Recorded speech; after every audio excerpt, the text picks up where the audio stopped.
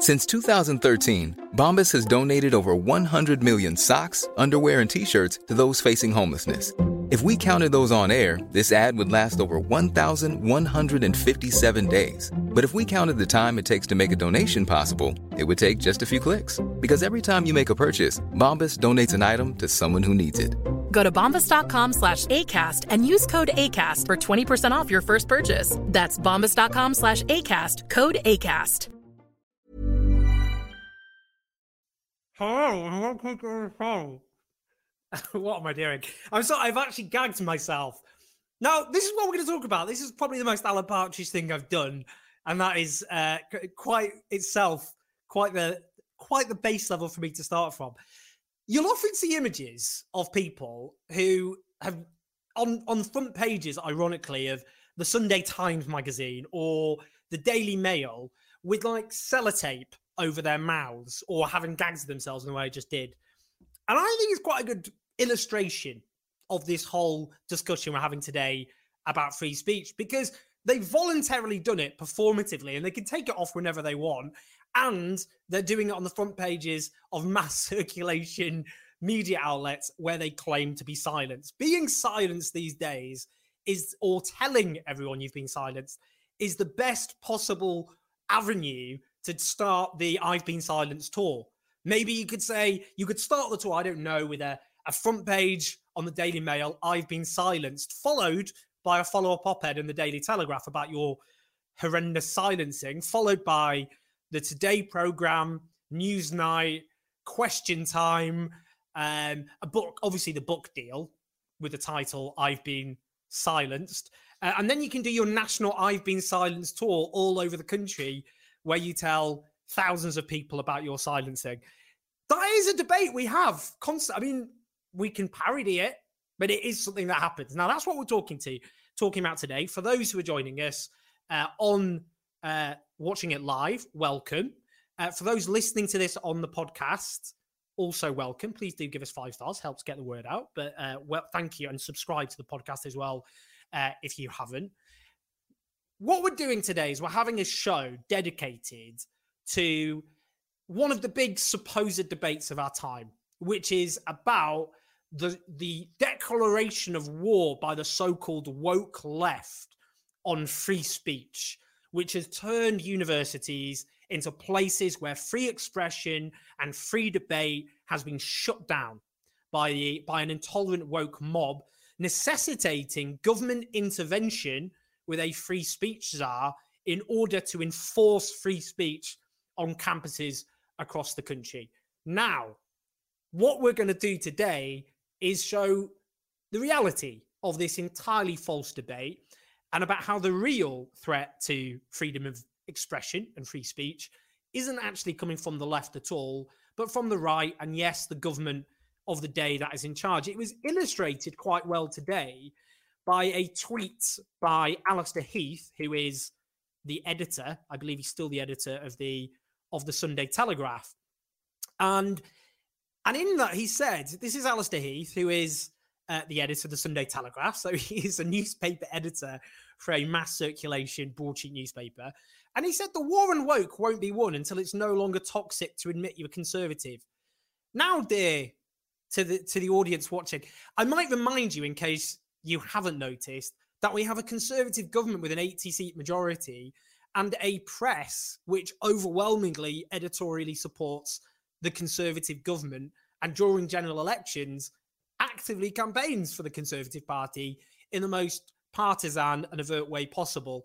And yet conservatives still are presenting themselves, well, even more so than ever, as oppressed victims who are unable to say what they really think. And this is the debate on freedom of expression or free speech that we're having in this country, when people who say often very bigoted things about minorities who don't have a voice, in terms of silencing trans politicians, you can't, because there are no trans members of parliament, or trans journalists, there are very, very few, and most of those that do exist on freelance insecure contracts. And yet those who use their platforms to say bigoted things about minorities in repeating what much of the mainstream media says about those minorities, repeating bigotries and prejudices that are very widespread in society, which millions of people tragically happen to subscribe to. They claim that those opinions are the ones that are besieged, that people are intolerant of and are being silenced. And that has escalated, as I say, this week with the appointment of a so-called free speech czar, which is exceptionally ominous for reasons we're going to discuss in this program. Right. That's enough of that. Let us bring in the first two guests who we're very, very lucky to have. Bring in Gavin Titley, who is author of the book, Is Free Speech Racist? We'll talk about that. And Sam Fowles, who is a barrister and also has recently written a very good article on the hysteria whipped up by the right on free speech. Thank you so much, both of you, for joining us. Cheers. Thanks for having us. To kick off, right, let's just start from basics, because I think the way free speech is talked about is there's this attempt to muddy the water about what free speech is in the first place. And often, the right will equate the right to a platform with free speech, for example. So I just want to ask you both, let's do a pithy opening. How do you define what free speech and the right to free speech is? Who wants to start with that? Sam does. All right, Sam. Oh, sorry. That's cowardly, by the way, Gavin, but fine. Here you go. I feel like I've been over-platformed by Gavin.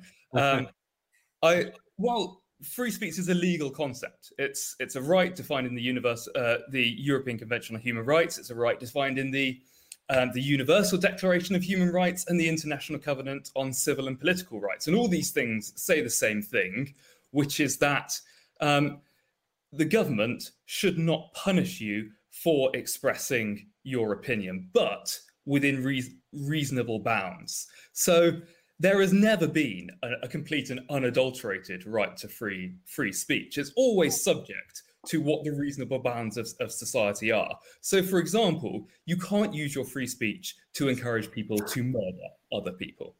And if in court, what happens when you do a free speech case is the court says, right, okay, I get that this person has maybe been punished for what they said or not been allowed to say something, but is what they said so far outside the bounds of reasonable speech that there's a legitimate social reason for limiting it. Very, very pithy. I love it. I love it, pithiness. Gavin, go on. In you go.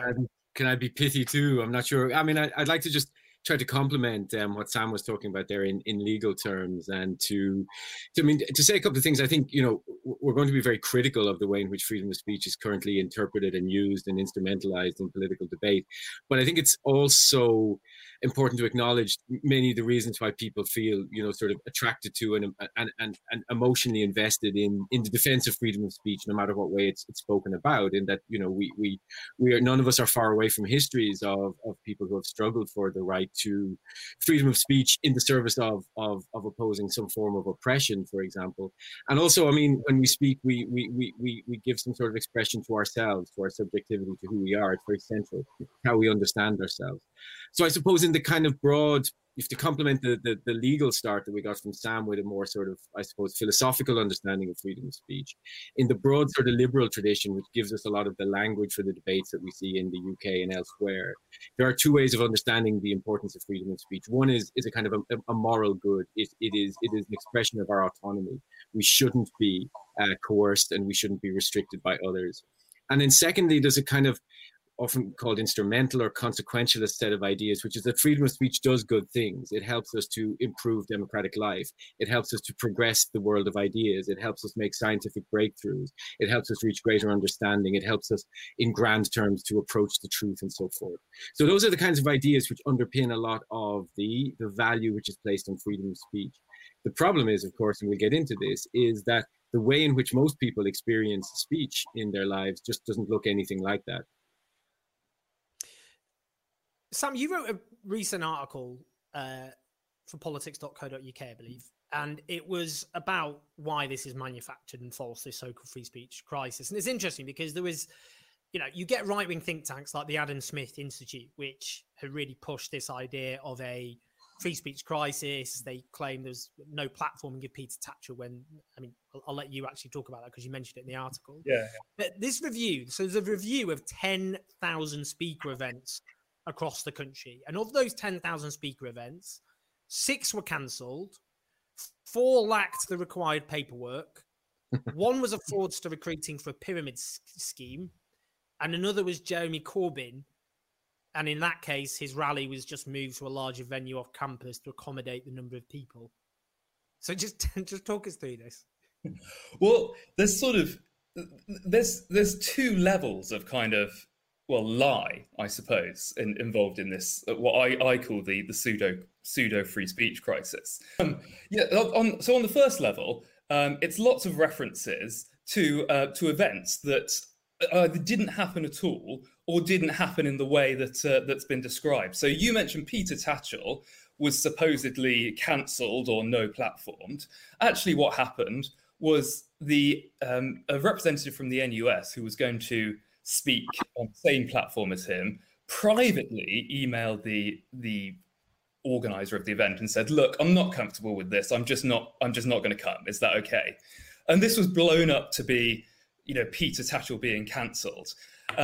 The government's proposals are based on a paper, or a series of papers by Policy Exchange, which again cite an incident in Cardiff where Germaine Greer was supposedly cancelled and prevented from speaking, and except she wasn't.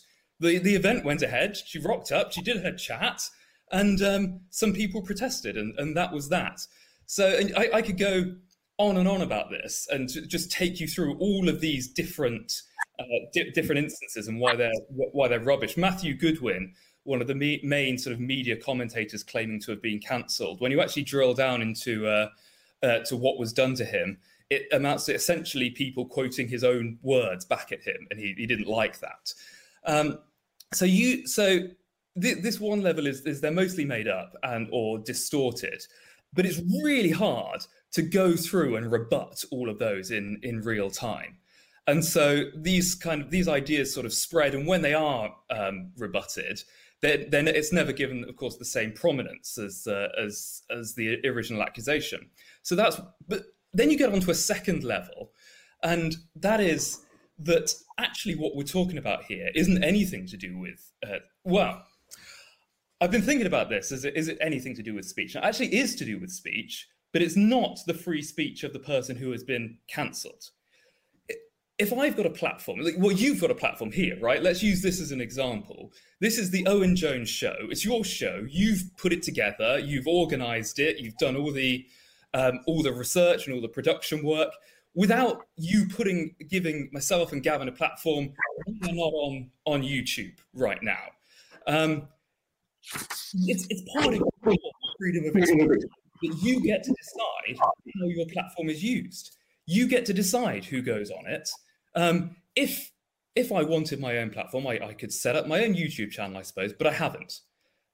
So if you were to take me off your platform, that's nothing to do with my freedom of expression. You've just said, "Oh, well, fair enough, Sam, but I really fancy listening to Gavin for a bit. So just, pipe down for a while or go off."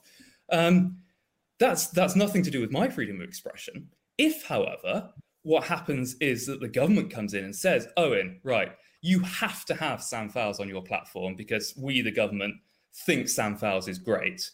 Never happened, but whatever. But we think the government is great. We think, and you have to have him on your platform. Then that will be the government dictating to you how you use your freedom of expression.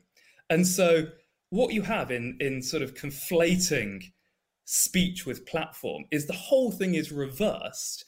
And we're now talking about how we force people to give their platform to opinions they consider offensive or racist or just stupid and not worth talking about. I mean, it's like, for example, if in the street someone had a megaphone and I asked to use the megaphone and I started bellowing all sorts of terrible nonsense or whatever, and then that person said, "Could I have my megaphone back, please?" That's not infringing my right to freedom of speech. It's just I borrowed someone's megaphone, which doesn't belong to me. I mean, the point of Matthew Goodwin, by the way, I'm going to say this. I'm sure I'm now attacking. Is this me cancelling him, or is that? Probably. Probably. Criticizing him is now attacking his freedom of speech. Yeah. Matthew Goodwin is famous. Well, he isn't famous, but he was known in the 2017 election because he said if Labour get to 40%. 37%, he'd eat his book live on television, then was forced to eat his book live on television. Literally did that on Sky News. But recently he's got himself, he's claiming again his freedom of speech is being attacked because an email which he sent to an academic who criticised him in Open Democracy, in which he threatened to sue the academic for things he'd said about him, was released. And Matthew Goodwin cited that as an example of how he was being bullied for his own opinion. Yeah. I just can't even. I mean, Gavin, let's talk about that. I mean, because of it, that's what they're doing a lot of the time, aren't they? They're conflating intentionally essentially a brand of conservative thought in Britain and elsewhere. What they're doing is presenting the right to say things, not just to say things on a platform, but not to be challenged, is being equated with freedom of speech, because when actually people exercise their right to say they disagree with them and to characterize their speech as they see fit, they then deem that as an attack on freedom of speech. Yeah, I mean, I think it's not very difficult to dig down into a lot of these, exactly what Sam did there, which I think is very important, to dig down into these sort of events that happen on campuses and suddenly take on this kind of mythic status. And when you actually look into what's happened, you can see this in the US as well, where there's always been a lot of lazy journalism in the US about US campuses, which has taken up an even lazier journalism in the UK and Ireland and elsewhere, which just recycles rumors that move further and further away from what were often very sort of complex and long and drawn out conflict. Sam, let's talk us through what the government's proposal. Right. Well, it's sort of exploded this week, but actually this has been going on and building for quite a long time. And we're in this weird situation where what the government is proposing to do is protect free speech. And it's going to do that by expanding the power of the state to tell people what they can and can't say and who they can and can't give a platform to. And this kicked off back in September when the government issued guidelines to schools saying you're not permitted to use learning materials produced by any extreme organizations. And by extreme organizations, we mean a huge range of people, including anyone who criticizes capitalism, which, I mean, I'm not a particular critic of capitalism, but it seems to me there are, that's not a particularly extreme thing to say. And very slowly, the government has been building up its control over what can and can't be said. And this is just the next stage in that. And so you've got the free speech champion in the Office for Students, who is going to essentially look into universities and decide if they're giving a sufficient number of speaker slots to to people of whom the government approves. This comes on the back of ministers saying to universities, we're not going to give you any COVID relief unless you're making sure you give a platform to people of whom we approve. And then on top of this, they're proposing a law that will allow people who have been no platformed or discriminated against by being criticized to sue the university that's responsible for that. And this is weird in two ways. Firstly, that law actually already exists. It's called the Human Rights Act. And if someone discriminates against you or denies you your right to freedom of speech in some way, then you have a right to bring a claim against them under the Human Rights Act, except the government want to abolish the Human Rights Act. And so they're going to get rid of that, but put this new law in place, which allows people to essentially do the same thing. But it seems very likely that it will be aimed at people who are perceived as racist or homophobic or transphobic, who are not being given enough attention, enough privilege, essentially. On top of this, the government have banned unconscious bias training in the civil service, and this also, I think, fits into a wider program of, cuts to any sort of cultural or social sector that might create oppositional criticism of the wider state. And subjects you see in universities, subjects like humanities having their funding eliminated, arts, despite being a highly profitable sector, having its public funding eliminated. And I think all of this is part of the same thing, which is that sectors that create criticism are being slowly choked off. And believe it or not, that's not actually people that are supporting this. And if you look at you mentioned the Adam Smith Institute report before, this is bearing in mind the Adam Smith Institute's stated objective is to encourage small government, so not government interference. What they're proposing is ministers have the power to go and break up student unions, which do too much politicking in areas of which the government or the ASI, I suppose, disapprove. And so we're seeing this sort of pseudo crisis of freedom of speech being used for a massive expansion of state power and sort of state control of what you can and can't talk about. If you thought the only way to get a more defined jawline with natural-looking results was through surgery, think again. Juvederm Volux XC is a non-surgical injectable gel filler that improves moderate to severe loss of jawline definition and can help you achieve natural-looking results with little downtime. Even better, this improved definition lasts up to 1 year with optimal treatment. No maintenance required. Improve jawline definition for a smooth, sculpted look with Juvederm Volux XC. For important safety information and to find a licensed specialist, visit Juvederm.com. That's JUVEDERM.com. Not for people with severe allergic reactions, allergies to lidocaine, or the proteins used in Juvederm. Common side effects include injection site redness, swelling, pain, tenderness, firmness, lumps, bumps, bruising, discoloration, or itching. There's a risk of unintentional injection into a blood vessel, which can cause vision abnormalities, blindness, stroke, temporary scabs, or scarring. Talk to a licensed specialist to find out if it's right for you. Even when we're on a budget, we still deserve nice things. Quince is a place to scoop up stunning high-end goods for 50 to 80% less than similar brands. They have buttery soft cashmere sweaters starting at $50, luxurious Italian leather bags, and so much more.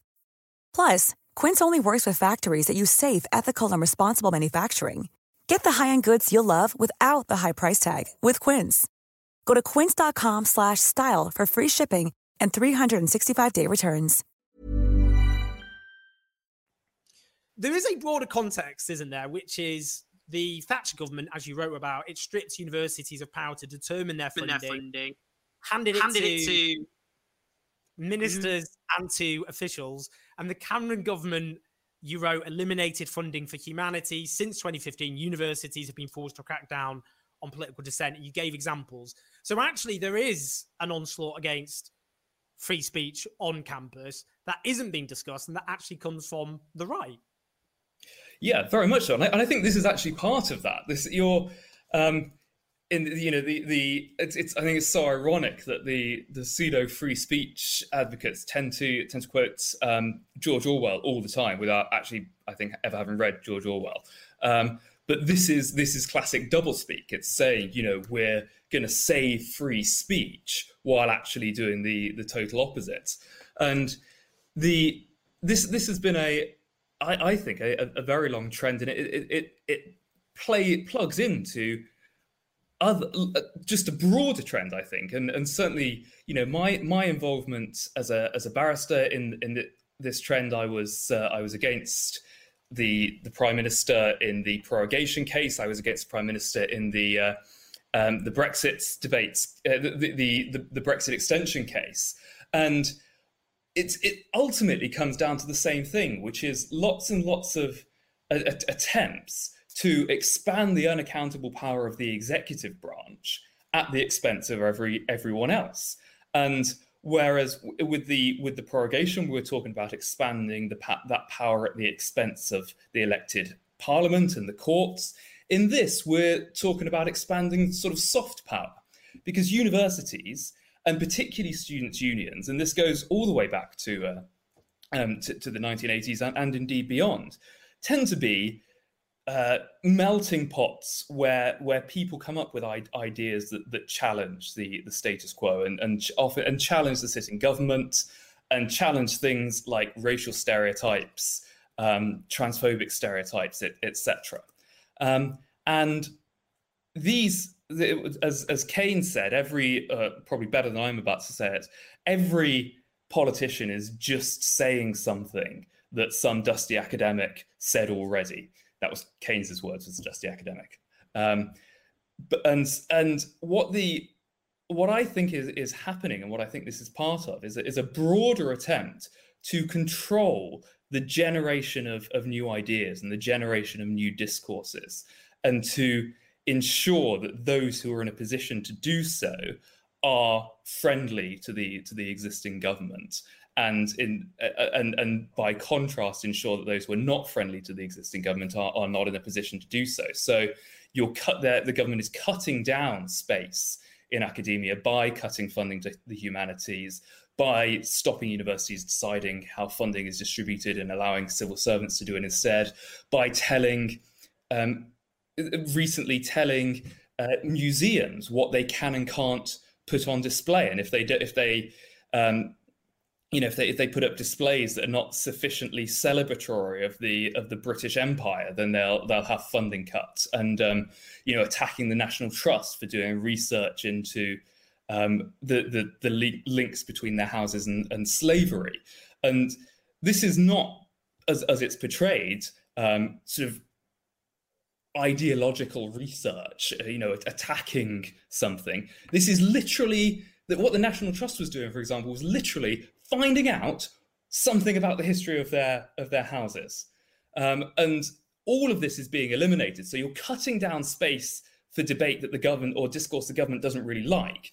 And at the same time, they're saying, right, we've got our free speech czar, we've got our new non-human rights ability to sue universities, and this will make sure that the universities give lots and lots of space to people that we like, and so this way you sort of, I suppose, tilt the balance and change the discourse and change the creation of new ideas so that they're favourable to the government, and they help a certain view of the way the state should be over the long term.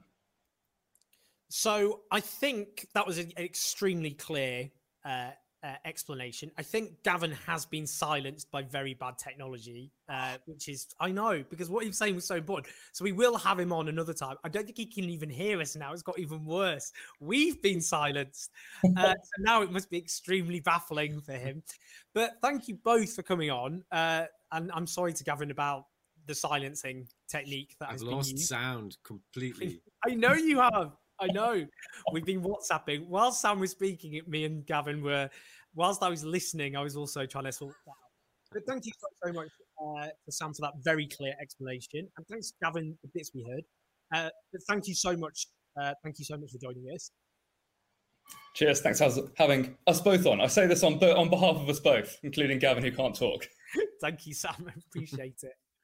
So now next we have, we're very honoured to have on the next guest, because I think a super fan. Yeah, I'm a super fan. That's embarrassing for her. Let's bring in Nesreen Malik, who is my colleague at the Guardian newspaper and also an incredible author. Immediately buy her book, We Need News Stories.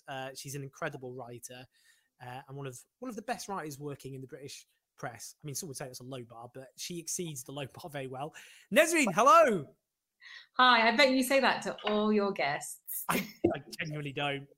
And anyway, even if I hype up the compliments for some, in this case, I mean it. So we'll just leave it at that. It's fine. I'll take it. Compliments are thin on the ground these days, being on the left and writing for the Guardian. You don't get compliments very often. That's true, especially in our social media feeds. So, Nesreen, there is a crisis of free speech in which right-wing opinions, you can't even say right-wing things anymore without being silenced. What do you think about that? You can't even be a conservative, according to the Telegraph today. You can't be a conservative these days without that being a toxic thing. I mean, look, this is something that's been actually happening in the US for a very, very long time. And one thing that's quite helpful is to see it as a repetition or a mimicking of the US playbook that began in like the 1980s, really, in the academy, in universities, which were the only spaces that had, as your previous guest said, that had a community of different identities, younger people who tend to kind of challenge the status quo. And so they are the first targets. Whenever there's a kind of mobilization against progressive causes, social justice, racial justice, gender, LGBTQ issues, universities are the first target for conservative government. So they're not really having a brainwave. They're just copying something that worked very well in the US about 40 years ago. So in the current context, in the UK context, how ominous do you think the government's new plans are? And politically speaking, what do you think the aim is? What are they trying to mobilize?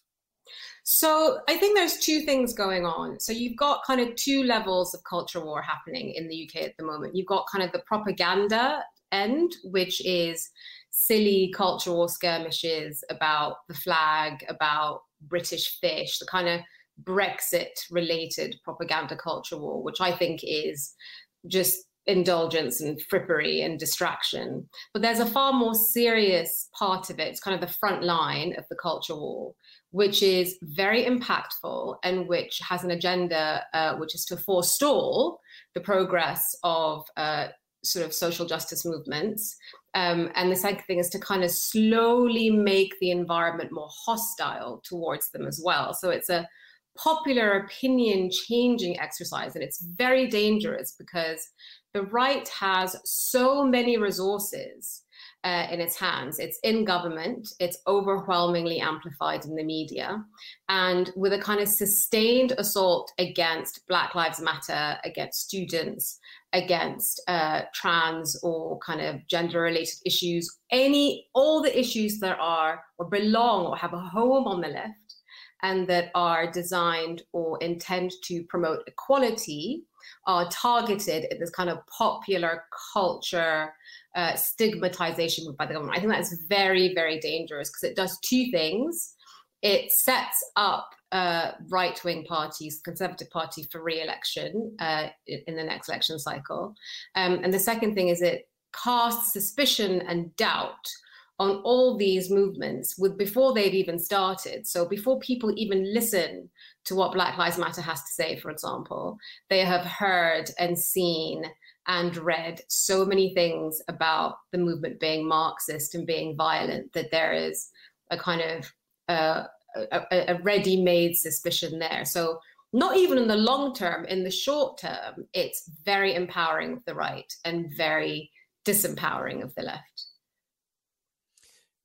In terms of this whole discussion on who's being silenced, I mean, that point you made about the Daily Telegraph, the Sunday Telegraph editor, so the editor of a national newspaper, complaining about Conservatives being silenced in a country in which there was an 80-seat Conservative majority and most of the British press quite aggressively support the government and have a very strong right-wing editorial line. The two biggest circulation papers in the country are The Sun and the Daily Mail. The biggest circulation broadsheet paper is the Telegraph. In terms of, if we look at the British media overall, the national media, the government's own statistics show it's the second most socially exclusive in the country. It's dominated by white men from very privileged backgrounds. That's what all the objective evidence shows. And people of colour are marginalized. Working class voices are marginalized. We have a big constant moral panic about Muslims. There are very few Muslim commentators with a platform. I mean, what does that tell us? The fact that we constantly and those who do speak out themselves are often on the receiving ends of threats which somehow never seem to make it into the entire discussion on silencing. What does it? I mean, what does all this tell us? So it's very important for dominant forces to project themselves as weak. This is like one of the main things that happen when a certain political ideology becomes really powerful. The only way to sustain its power is to pretend that there is a kind of incipient assault or threat to it all the time. So whether, for example, with Brexit, when there was a vote where Brexiteers won, they had to frame their victory as fragile and prone to being overturned all the time, because that's the only way they could maintain momentum behind it. So it's called I call it victim claiming. So in order to maintain your dominance, you have to steal victimhood from people who have legitimate grievances and claim it as your own. So that's the only way really to maintain this sense of threat, to maintain this sense of precarity, is if you convince yourself. I think these people really believe it. I think these people who are, sitting at the helm of extremely popular, widely circulating newspapers really do believe that they are in a minority, because if they stop believing that, then they get complacent. So the only way to kind of keep creating a sense of moral panic, keep creating a sense of threat, keep people voting for you and buying your newspapers and kind of rushing towards what you have to sell, is to tell them that their position is consistently under threat by people that are very weak, that have no political capital, that have no actual capital. And so it's a trick that's not just meant to undermine certain groups, it's meant to maintain momentum and maintain support for right-wing causes, because once you acknowledge that you have won, then you create the space for people to start challenging you. It's a really fascinating phenomenon of the sore winner, the winner who acts like a sore loser. It's very like Trumpism as well, I suppose. Exactly. I mean, I remember back in 2019, I remember demonstrations going on. I think it was against proroguing or something, and the far right had mobilized these demonstrations at the same time. And they were alternating chants of Boris, we love you, and shouting at left-wing protesters about hanging them on lampposts. And I just found that interesting, because the left is often presented as a terrible threat, and random posts, which are often obnoxious and rude sometimes, but are extrapolated to say this is what the left's like. And yet you get far-right thugs, Tommy Robinson, coming out and saying he supported Boris Johnson. Far-right thugs in those cases are en masse yelling, alternating chants of how much they love Boris Johnson, how they wish to hang their political opponents. During the general election, there was a big story about a Tory advisor being punched by a Labour activist, and then the video came out and showed no such thing happened, but there was 2 Labour canvassers, both in their 70s, were beaten up. One of them a woman, cracked ribs. That wasn't part of this whole debate. I mean, it's interesting that, isn't it? You get often, rude, obnoxious posts by people on social media, and they're portrayed as these are a violent mob. And yet when you get far-right types pledging their allegiance to Boris Johnson and saying explicitly, as Britain First did when they encouraged people to join the Conservative Party, that they were going to go after the traitors who opposed Boris Johnson, who they called a nationalist, not part of the discussion. You see, it's kind of a tedious point, but it all comes back to the media. It all comes back to the space people have to make these arguments. And if you have a media ecosystem that is overwhelmingly normalizing and minimizing the violence and the kind of racism and Islamophobia of the right and the far right, and I think the distinction between them is beginning really to become difficult to discern, then these tropes and these ideas become very established in the mainstream psyche, and they become very difficult to dislodge. And so you can state these facts, these sort of evidence and facts and details and figures and numbers of hate crime, rising hate crime against minorities, and compare it to what happens on the left.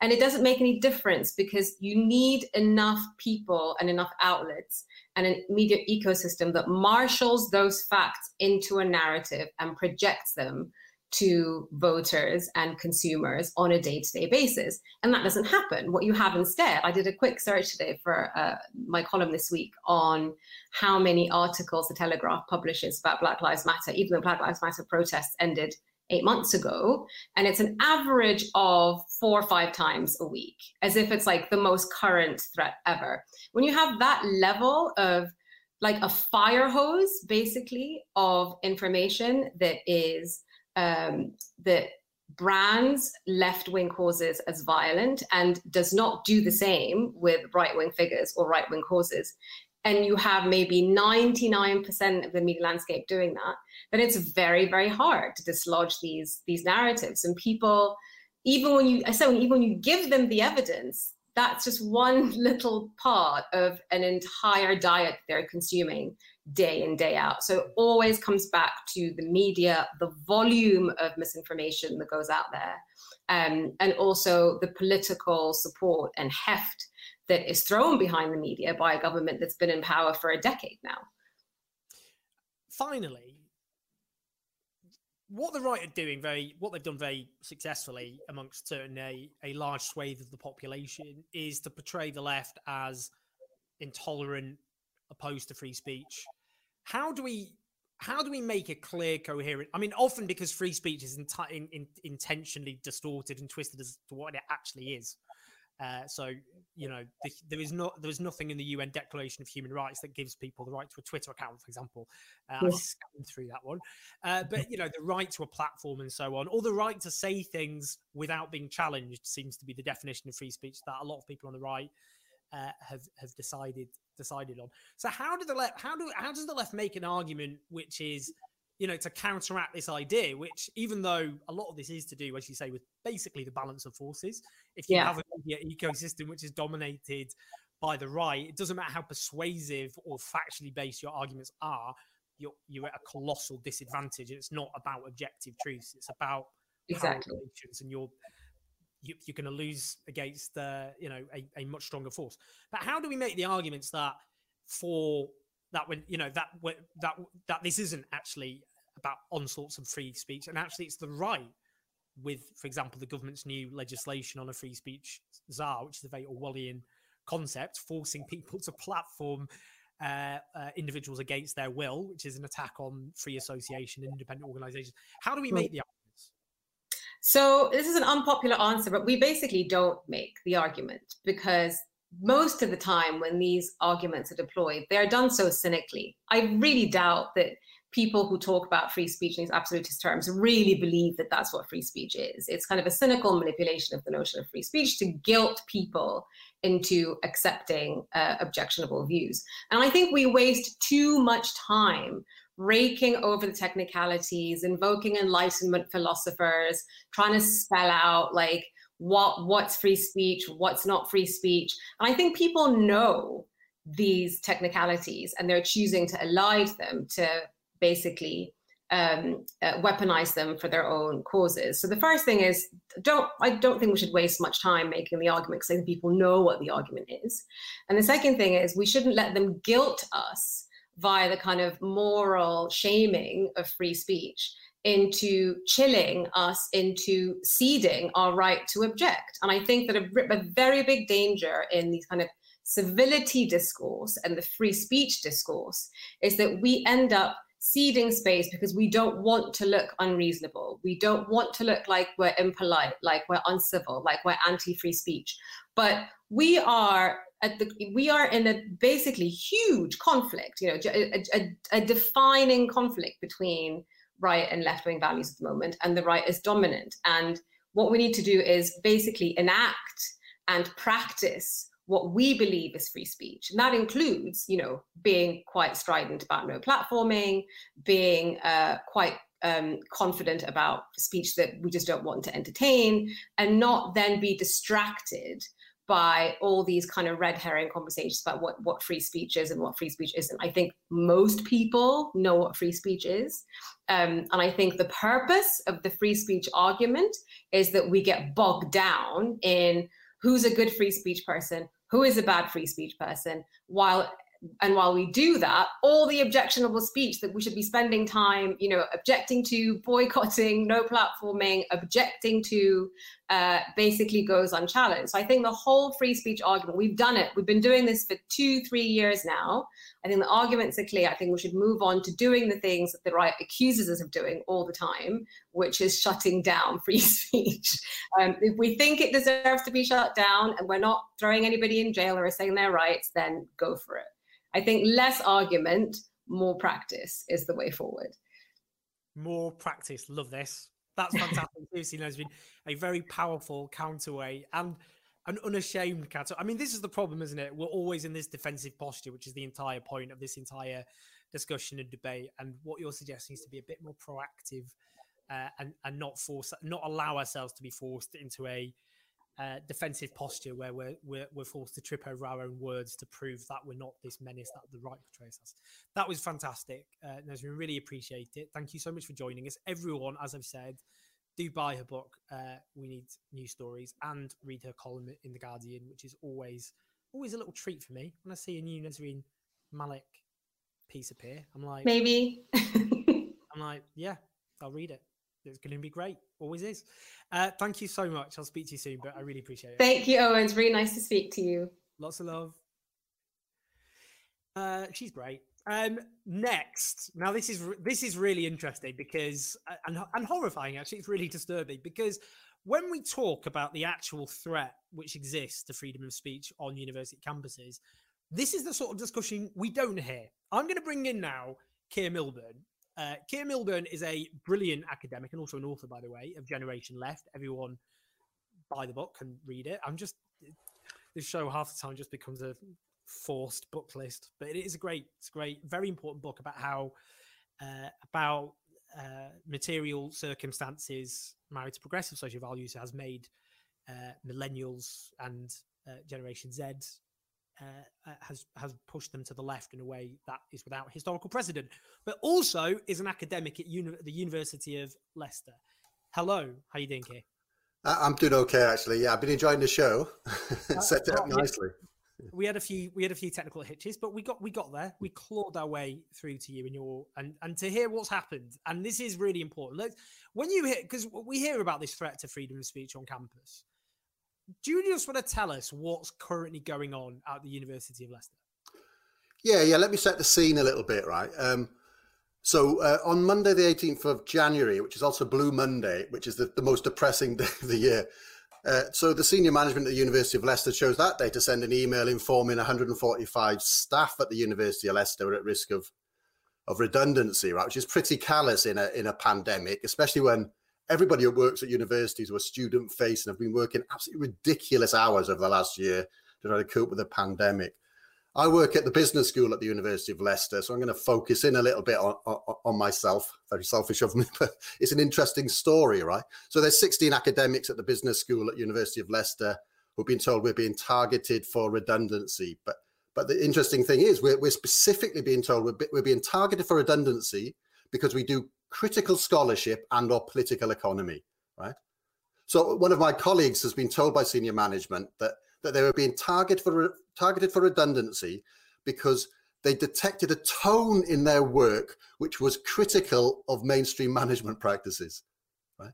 How can you be a scholar in the field of management and not take a critical look at the field you're studying, right? Especially at the moment. I mean, do you think that management in the pandemic, or the management of the pandemic, should be beyond criticism? You know, it's ridiculous. I've also had a colleague who's been told by senior management that it's not the research they've done in the past that's put them in the frame for redundancy. It's suspicions about the research they may do in the future. Sort of future crime, sort of. It's preposterous, but it's really not funny, right? But I'm one of the 16. My livelihood is at threat. And, it's an outrageous attack on academic freedom, right? Because academic freedom should be that scholars have the autonomy to do the research, follow where the search of knowledge takes them, basically. That's the point. That's how you create new knowledge, right? And it really is at the stage where if these redundancies go ahead at Leicester, the precedent is set. You can just rip up academic freedom as far as UK universities, UK higher education is concerned. So, look, that's bad, right? But that's the overt reason, because we do critical scholarship. We have a critical tone towards mainstream management practices. That's the official story about why these 16 of us are getting targeted. There are theories going round that, in fact, this is a bit of union busting, right? Because out of those 16 academics at the threat of redundancy, 8 of us are either elected union officials or departmental union reps, right? I'm not going to draw any conclusion from that, Owen. you and the viewers can draw their own conclusion about what might be going on there. So that's my department. I think it's pretty outrageous, but like the redundancies around the rest of the university are just as bad. So there's been a bit of a tension around the redundancies in the English department at Leicester, because the redundancies were linked to this idea that they needed to make redundancies because they wanted to decolonize the curriculum. As far as I'm aware, that makes no sense, because the colleagues of mine who are being targeted for redundancy are very active in trying to widen the curriculum and decolonize the curriculum, right? But like, it's going to be no surprise that sort of framing, right, has just drawn a huge amount of attention from the right-wing press. It's just placed these academics slap bang in the middle of the culture war. And, the level of abuse that has been directed at the people who've been threatened with redundancy, the amount of abuse on social media, it's been absolutely horrendous. It's just an absolute abdication of care of those colleagues. It's really outrageous, I think. And just to return back, actually, to what Gavin was saying earlier about precarity, and that's the frightening effect that has on academic freedom and free speech at universities. 150 casualised staff at the university were made redundant last year at the beginning of the pandemic. I've even had staff who are not threatened with redundancy at the School of Business have been warned about what they like or retweet on social media in relation to these redundancies. Now, this is, you can imagine the atmosphere at the University of Leicester is one of fear, suspicion, paranoia. That is not the atmosphere in which you have academic freedom and knowledge production, right? That's just it's just ridiculous. I'd move on actually as well. Just to say give a little bit of context to that, because what's going on at Leicester is just one of a wave of redundancies going around the country, and they're happening at the moment. And that leads us to say why are these all happening at the moment? Of course, the pandemic sets the sort of background to that, but beyond that, you'd have to sort of say this is not an accident. This is sort of the outcome of government policy, and government policy going back quite a long way, actually, right? And I think the story goes a little bit like this. Higher education is turned into a market. You have to sell yourself. So what happens as soon as that happens, that's brought in, is there's been a huge wave of building across universities, because you want nice, shiny buildings that look nice in a university prospectus, or you want to build a university accommodation because, the rents from students are a valuable source of income. How do you pay for those buildings? You take out loans, you securitize those loans, you offer the future income streams from rents to securitize those loans. And the more loans you take out, the more vulnerable universities are to a decline in student numbers, right? And I think that's part of the reason why what we're seeing is this sort of universities leading towards offering a very conservative, standardized sort of curriculum. Then, and as Sam was saying earlier, Sam and Gavin, actually, you have the elimination of funding for the humanities, right? And the space for critical thinking within university gets shut down, partly by government policy, but also this background of the fact that the universities are being financialized and put really at risk about the student numbers declining, etc., etc., etc. Actually, that's an important point, right? Because I think students are also getting a raw dealing in this, and that's the other side of this. So this idea that universities really need to pay off their loans. They need to make sure that they don't break their covenants around these loans. So earlier in the year, with the pandemic, you look around and you notice that universities were very, very keen on offering face-to-face teaching, despite the risks involved, basically. And we can see the logic of that. We need to get students to come to campus so that they take up their accommodation, and then we get the money. Apparently £1 billion worth of rent has been spent by students who haven't been able to take up their accommodation through the pandemic. I mean, that's the other side of it. And in fact, look, there's a big wave of rent strikes going around universities. So, Gavin, what you're talking about is, I mean, it just illustrates the hypocrisy of this whole debate and actually the genuine threat to academic inquiry and free speech that's actually taking place at universities.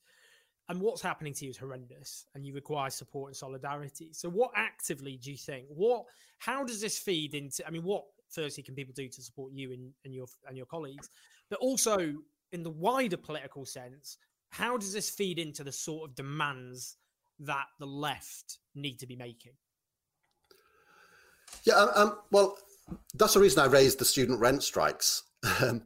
Basically, what the student rent strikes and these wave of the wave of redundancies, they're both sides of the fact that there's this totally broken model of higher education in the UK. It's totally broken. And it is partly the government's fault, because the government has just offered none of the support that's offered to other sectors of the economy, basically. And you have to think that that really does fit into like the whole culture war hostility that you've been talking about.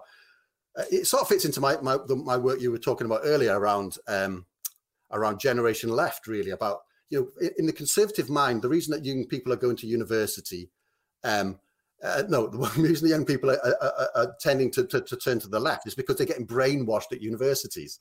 That's just not the case. Young people are moving to the left because their material prospects and their material living standards are taking an absolute nosedive. So these things are all linked up.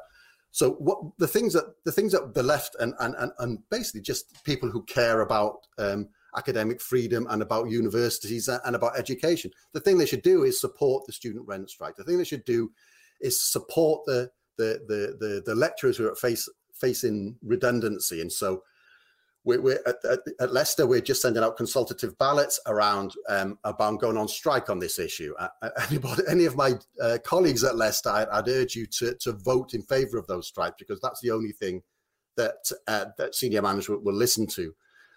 So we have to struggle within universities and try to alter the balance of power, because what goes along with this sort of financialization is this sort of dictatorial top-down form of management. Universities used to be a college of academics, which would be self-managing. You can see it at the University of Leicester, that the academic representation in the sort of governing councils have been sort of edged out a little bit. So we need to struggle about within universities, I think, but we also have to struggle on the level of the government and general policy. The government could have solved this straight away by giving some of the support that they gave to other sectors, of course. But we also need to, it's a little bit of a big ask of your viewers, but basically we need a completely different model of higher education in this country. A different model of how it's governed, a different model of how it's financed, and a different model of what education is all about and the role it can play in society. I mean, you just, I think, summed that up very, very eloquently. And these are the sorts of struggles and battles which are not, unsurprisingly, being platformed by mainstream media outlets, as we hear a growing moral panic about essentially the fact, let's be honest with you, that for the reasons your book, Generation Left, goes into, for material reasons, people under the age of 40, their lived experiences and right-wing ideology are on a collision course. That's not because they've been brainwashed. It's not because of peer pressure. It's not because they're not being exposed to a wide variety of opinions in a country run by the Conservatives with a largely conservative media. It's simply because of their material circumstances. And this assault we see at the universities is partly, obviously, ideological, but it comes from a form of right-wing insecurity as well, which is, although they have a huge majority of support, there are exceptions, obviously. There are older people who are very much on the left, but they do objectively have a large majority amongst the older Britons. That the evidence shows that, in 1983, when Thatcher won a landslide, young people voted for her. She had a lead amongst younger people. So and the evidence suggests that actually as people get older, it's not that they become more right-wing. I mean, in 1968, the most pro-Vietnam War generation in America were the under-25s. The most anti-Vietnam War generation were older Americans in the mid-80s. The most pro-Reagan for a period with the young. And obviously now that's not the case with American young people. A lot of them are powered Bernie Sanders. But that's what we're seeing, isn't it? It's partly a culture war thing, but it is actually partly a sense of, oh my word, these people are going to get older, and actually the evidence doesn't suggest they necessarily become more right-wing at all, and the material reasons suggest they're not. So what we're going to do is we're going to try and cleanse the universities of the causes of why they're being brainwashed, when actually that isn't the case at all. It's the conditions in which they live. And in the midst of all that, the actual threats to academic freedom, like what you're going through, are ignored. And that's why this is so important. And that's why people need to support you, to support the student strikes, and to also read your book, Generation Left, which is a fantastic exposition list. But seriously, Keir, I really appreciate it. And certainly I'll be doing everything I can to support you. And I hope people watching or listening to this will stand alongside you as well, because it's a critical battle. Thanks very much, John. I really appreciate it. Cheers, Keir. I'll speak to you soon. Thank you so much, everyone, for watching it, wherever you watched it, even though I can't force you to watch it on YouTube because you keep watching it on Facebook. But that's my own fault. I put it on Facebook. I just try and bully people to click on the link with mixed success. But nonetheless, wherever you watch this, thank you. For those listening to it on the podcast, thank you as well.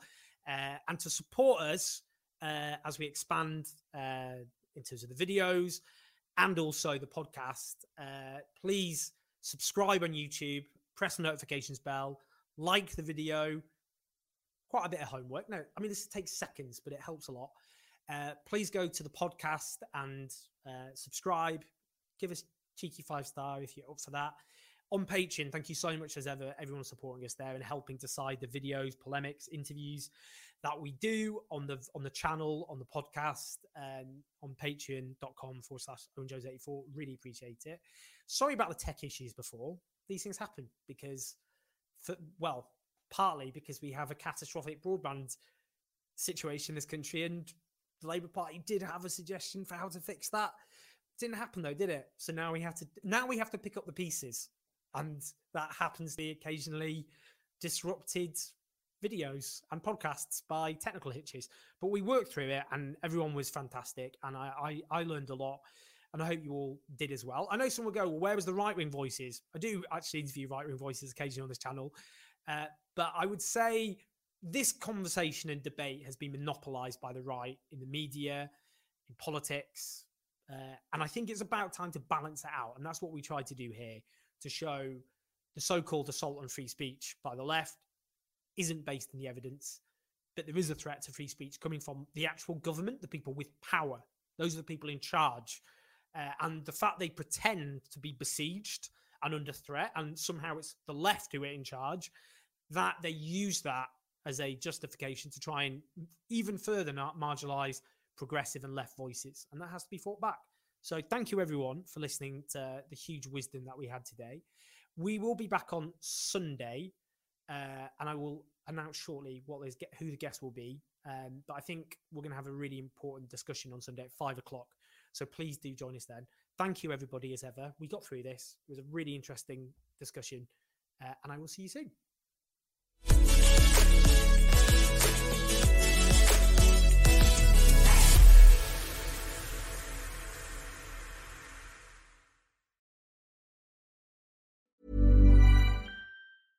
Hey, it's Paige DeSorbo from Giggly Squad. High quality fashion without the price tag. Say hello to Quince. I'm snagging high-end essentials like cozy cashmere sweaters, sleek leather jackets, fine jewelry, and so much more. With Quince being 50 to 80% less than similar brands. And they partner with factories that prioritize safe, ethical, and responsible manufacturing. I love that. Luxury quality within reach. Go to quince.com/style to get free shipping and 365-day returns on your next order. Quince.com/style.